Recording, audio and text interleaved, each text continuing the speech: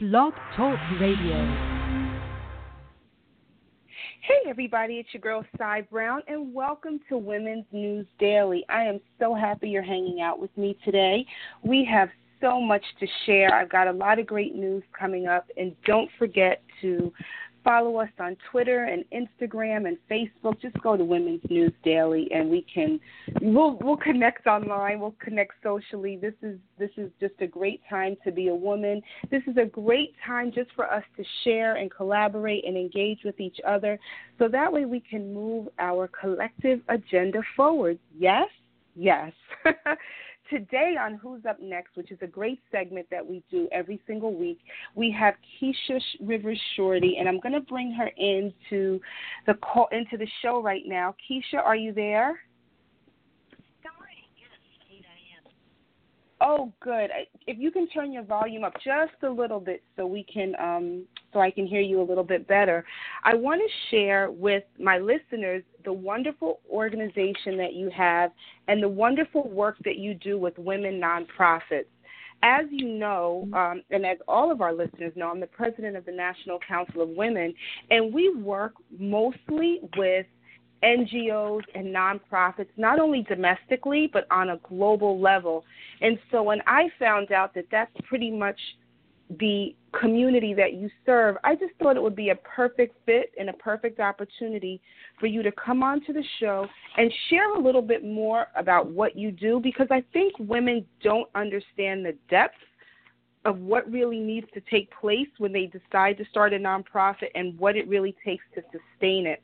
So if you could tell everyone a little bit about what you do, and then we can talk about your services. Oh, well, thank you so much for the opportunity. I truly appreciate it. One of the, and as I was sharing with you before, I have worked in the last 11 years with doing a lot of small business and nonprofit consulting.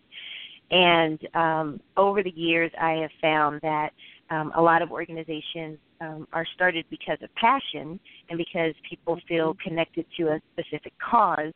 But once you get past the point of actually, filing paperwork and getting started, there's a disconnect between understanding exactly all of the issues regarding actually building capacity, learning how to do strategic planning, board development for your nonprofit, setting up a really solid funding and fundraising plan, understanding how to bring in volunteers, how to create partnerships and collaborative relationships. All of that is usually missing in a lot of smaller and nonprofits. So what I did is I actually work with nonprofits and new and emerging nonprofits and established nonprofits in my firm, but I started my own nonprofit called the CARS Institute for Learning and Collaboration, and that nonprofit exists, we're 501c3, and we exist solely to provide training and capacity building support, fundraising, board development, looking at your program development and program goals, it's sharing resources, but more importantly, creating a platform where we're able to have nonprofits work together in smaller groups and smaller cohorts, where they can learn from each other, they can learn together, and they can expand their reach and their resources by working collaboratively and jointly on different projects. So I'm actually posting on Twitter right now. What is your Twitter handle? My Twitter handle for the nonprofit is CARS Institute, K-A-R-S Institute.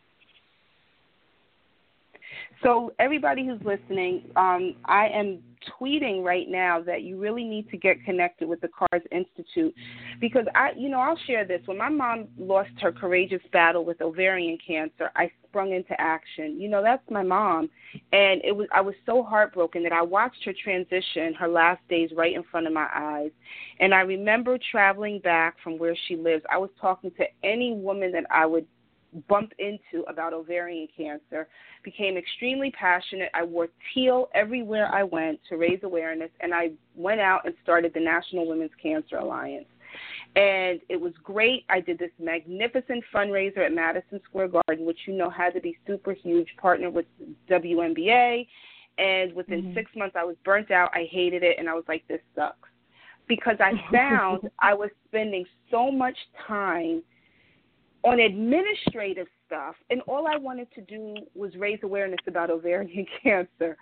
So I definitely am not one of those success stories. I shuttered the organization, and then I just became an advocate and a frontline advocate and spokesperson for ovarian cancer awareness. So like we do our Christmas tree in teal, my Thanksgiving is in teal, my nails are, so, and that's what I really wanted anyway. So I think it's so important that you said, women, for the most part, because that's our target audience, start these organizations and these entities out of passion without realizing how much labor and work it takes on the back end. I just shared why mine didn't work. What are maybe 2 or 3 tips that you can share with listeners that they can implement to help them make it work? Well, a couple of things that I find, right along the lines of you get involved because of an event that happens and you throw yourself into it. But one of the major things that I always start with a lot of the people that I work with is I ask them, what's your mind movie of success?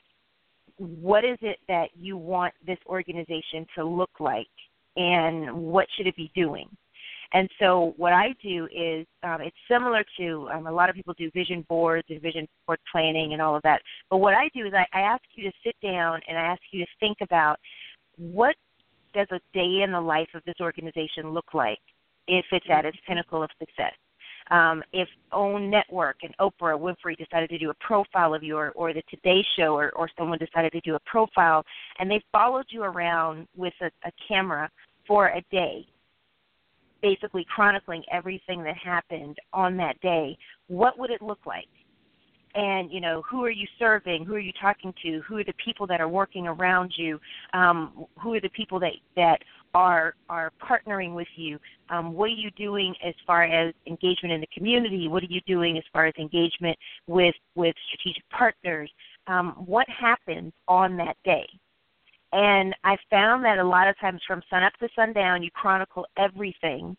And I find that a lot of times when people start looking at what their pinnacle of success looks like in that one day, it'll help them to see how much more they need to plan as far as bringing in all of those things and making all of those things happen.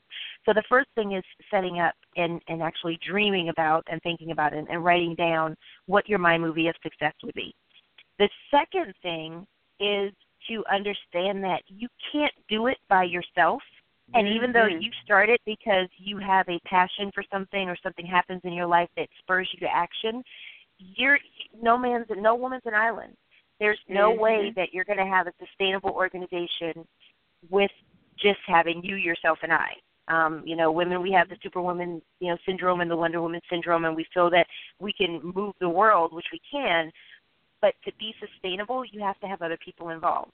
So my second tip is to write down, based on your mind movie of success, who are those people that you need to have involved.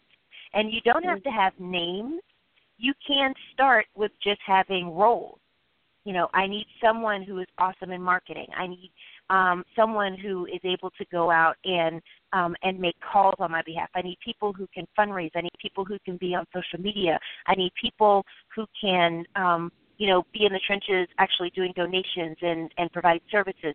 I need people who are willing to, be alongside me and work on doing interviews or being at events. What does it look like, and who are those people? What are those roles that you need? And once you've identified the roles, then you can start looking at strategic partnerships and, maybe doing internships with colleges and universities, maybe doing placement for community partnerships. There are a lot of corporations who will allow their employees to provide volunteer services because that's part of their mission. Best Buy does it, Target does it, Walmart does it, Chick-fil-A does it. I mean, there's so many corporations that You don't need to go out and find the volunteers. You just need to go to somebody and say, hey, this is my cause. This is what I want to do. And if it matches up with the project that they are interested in, they'll lend you the manpower.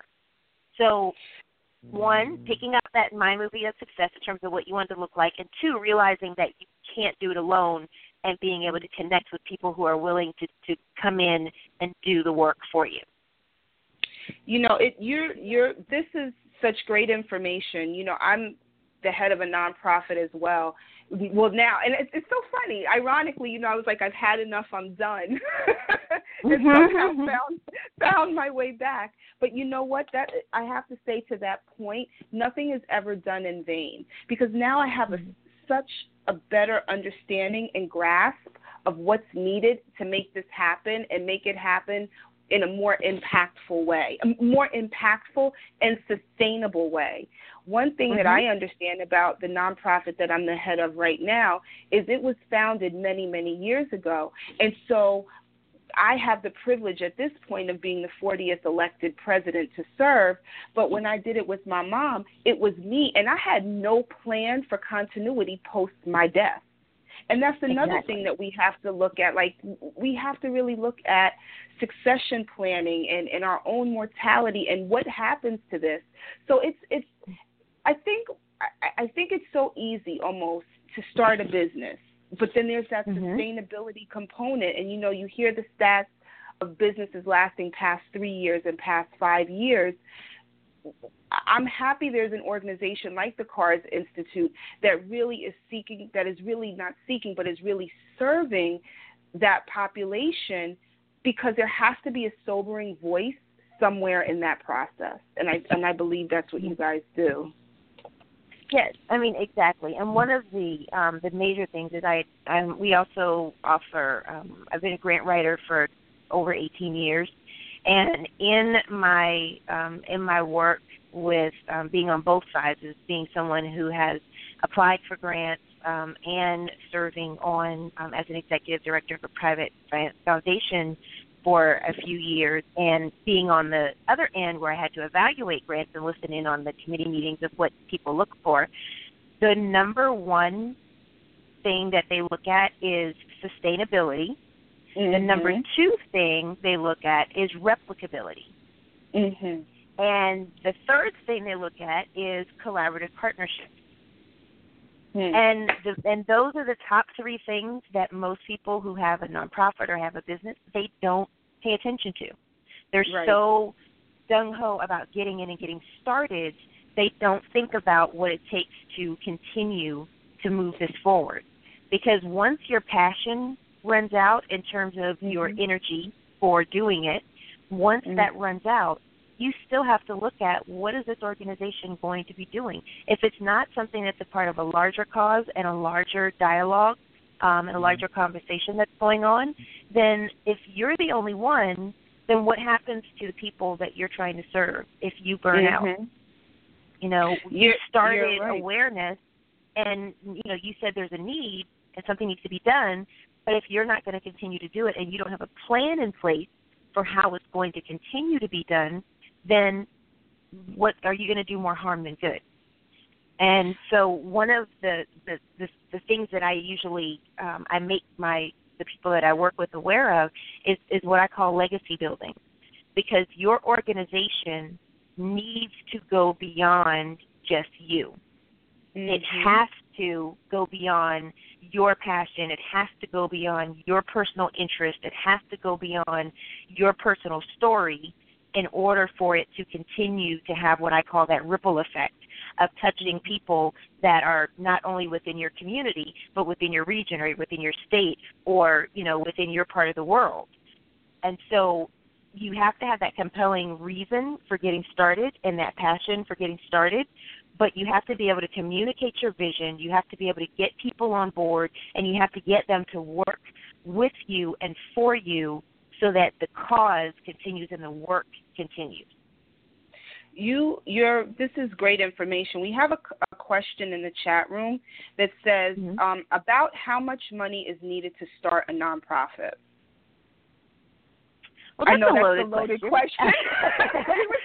we were thinking the same thing. But that's the, you know, that's funny because I was thinking this. I was saying that's a loaded question, and you were saying the same thing. Yes.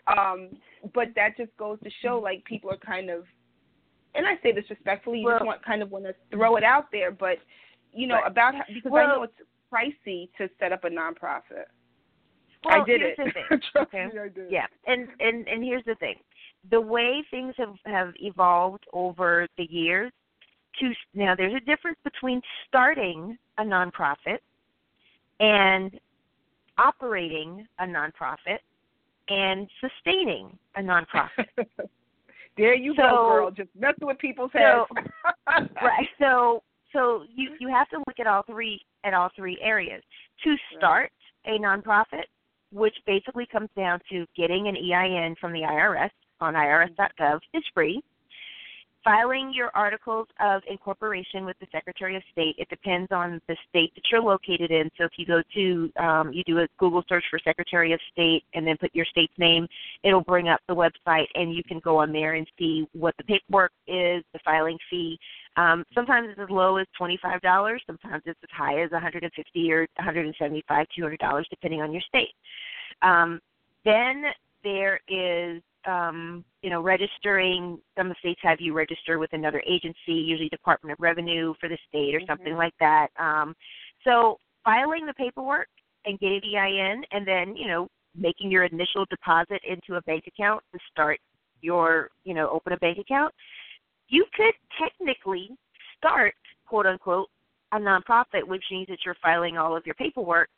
You can start it for a couple $100. Mhm. Google is everybody's friend. I think that's what makes it look so tempting. I think that's what makes it look so tempting because if you take your passion and you take a couple of $100, you can really go. But then I think the hook is what happens after that. When that Exactly. I tell women, a lot of women that I work with, what happens Monday morning at 8:00 when you're sitting in your home office or you're sitting in your shared co-working space? Then what happens? Exactly. Like that's and the thing about it is, right. And the thing is, and there's a distinction between a nonprofit organization and a 501c3 charitable nonprofit organization. So after you've got the nonprofit organization set up, which basically means that you're registered with the Secretary of State in your state as a nonprofit, and you are and you tell them you're formed for a charitable, scientific, or educational purpose. Then after that, as far as they're concerned, you're a nonprofit. And then you have to look at, okay, if I want to get 501c3 status, which is a tax-exempt status, which means now I'm eligible to apply for grants and, I could do all those things, then there's the application and the application fee for the IRS for that. But you have to have a nonprofit board now because you are a corporation. You're not an individual with a passion. You're not you. You have to have You're not you. Right. You have to have a board. You have to have a board, and you have to be the guiding voice on that board, unless you bring somebody else who's going to be the chairperson. And now you have to have an executive director and the person that's going to do all the footwork. And now you need, volunteers or staff. And now you need, okay, if we're going to do programs, then we need money or we need stuff. I mean, even if one of the things you're going to do is raise money to assist another cause, you still need money or you need services or you need people in order to help you with that. So there's this thing that I go through, and, some people tell me that, why are you trying to kill my dream and my passion when you tell me all of this? And I said, well, no, I'm not. I'm trying to make sure that what you're going to do is going to, 1, make sense, 2, be impactful, and 3, be able to be sustainable and replicable. So if you get into something because you have a passion for it, and I ask you, okay, so what do you want to do with this? And where do you see this organization going? And you say, well, I just want to do this for a short period of time, then it's not in your best interest to start another nonprofit. Instead, partner up with somebody that's already out there. Because there are plenty of people who are out there who are doing things, who are looking for money and resources and volunteers and time and partnerships.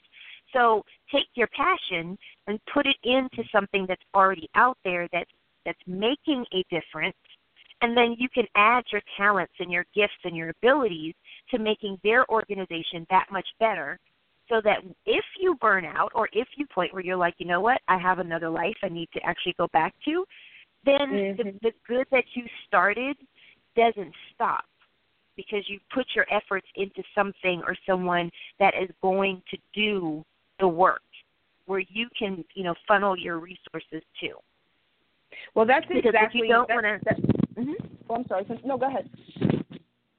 Yeah, because you don't want to have a situation where you start and you get this groundswell of support, because, again, it's not just about you.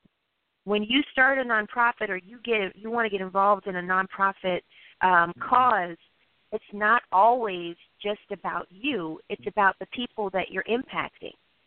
And so once we get past our own reasons for starting it, we have to look at, okay, if I'm starting this great work and I'm passionate and I'm throwing my all into it, then what happens if I decide I don't want to do this anymore? Or what happens if life happens and you can't do it anymore? So now the people that you were servicing don't get those services anymore. Where do they go? Yep. Well, basically that's what I did, and that's when I finally realized that wasn't for me, that I wanted to just tell people, raise awareness for ovarian cancer, and not be bogged down by all of the other minutia that's required to maintain that status. Well, I have been tweeting and I've been sharing, and I'm now following you on Twitter. I'm going to make sure that we add you to our blog today, Women's News Daily. So I'm so excited that you were able to join us today. Can you share one last final thought at the close of today's show? Well, the final thought that I want to leave with people is it's okay to be passionate about something, be knowledgeable about how to do it. I love that. And on that note, thank you very much for calling in today. This was very informative, and I just want to keep the dialogue going, because within the United Nations community, we have officially just over 1,450 NGOs, which are non-governmental organizations that are affiliated with the United Nations Department of Public Information, and we are constantly receiving emails from these organizations, either trying to get funding, trying to develop their boards, where there's some shortfall. So there is definitely a need for what you do. So I will circulate your information within our community and wish you prosperity. And we're just going to keep this dialogue and conversation going. Everybody, awesome. Thanks for listening. Everybody, thanks for listening today. For more information, log on to womensnewsdaily.com. And always remember that we shall pass through this world but once. Any good, therefore, that we can do, or any kindness that we can show to any human being, let us do it now. Let us not defer or neglect it, for we shall not pass this way again. Thank you all for listening, and I'll see you tomorrow.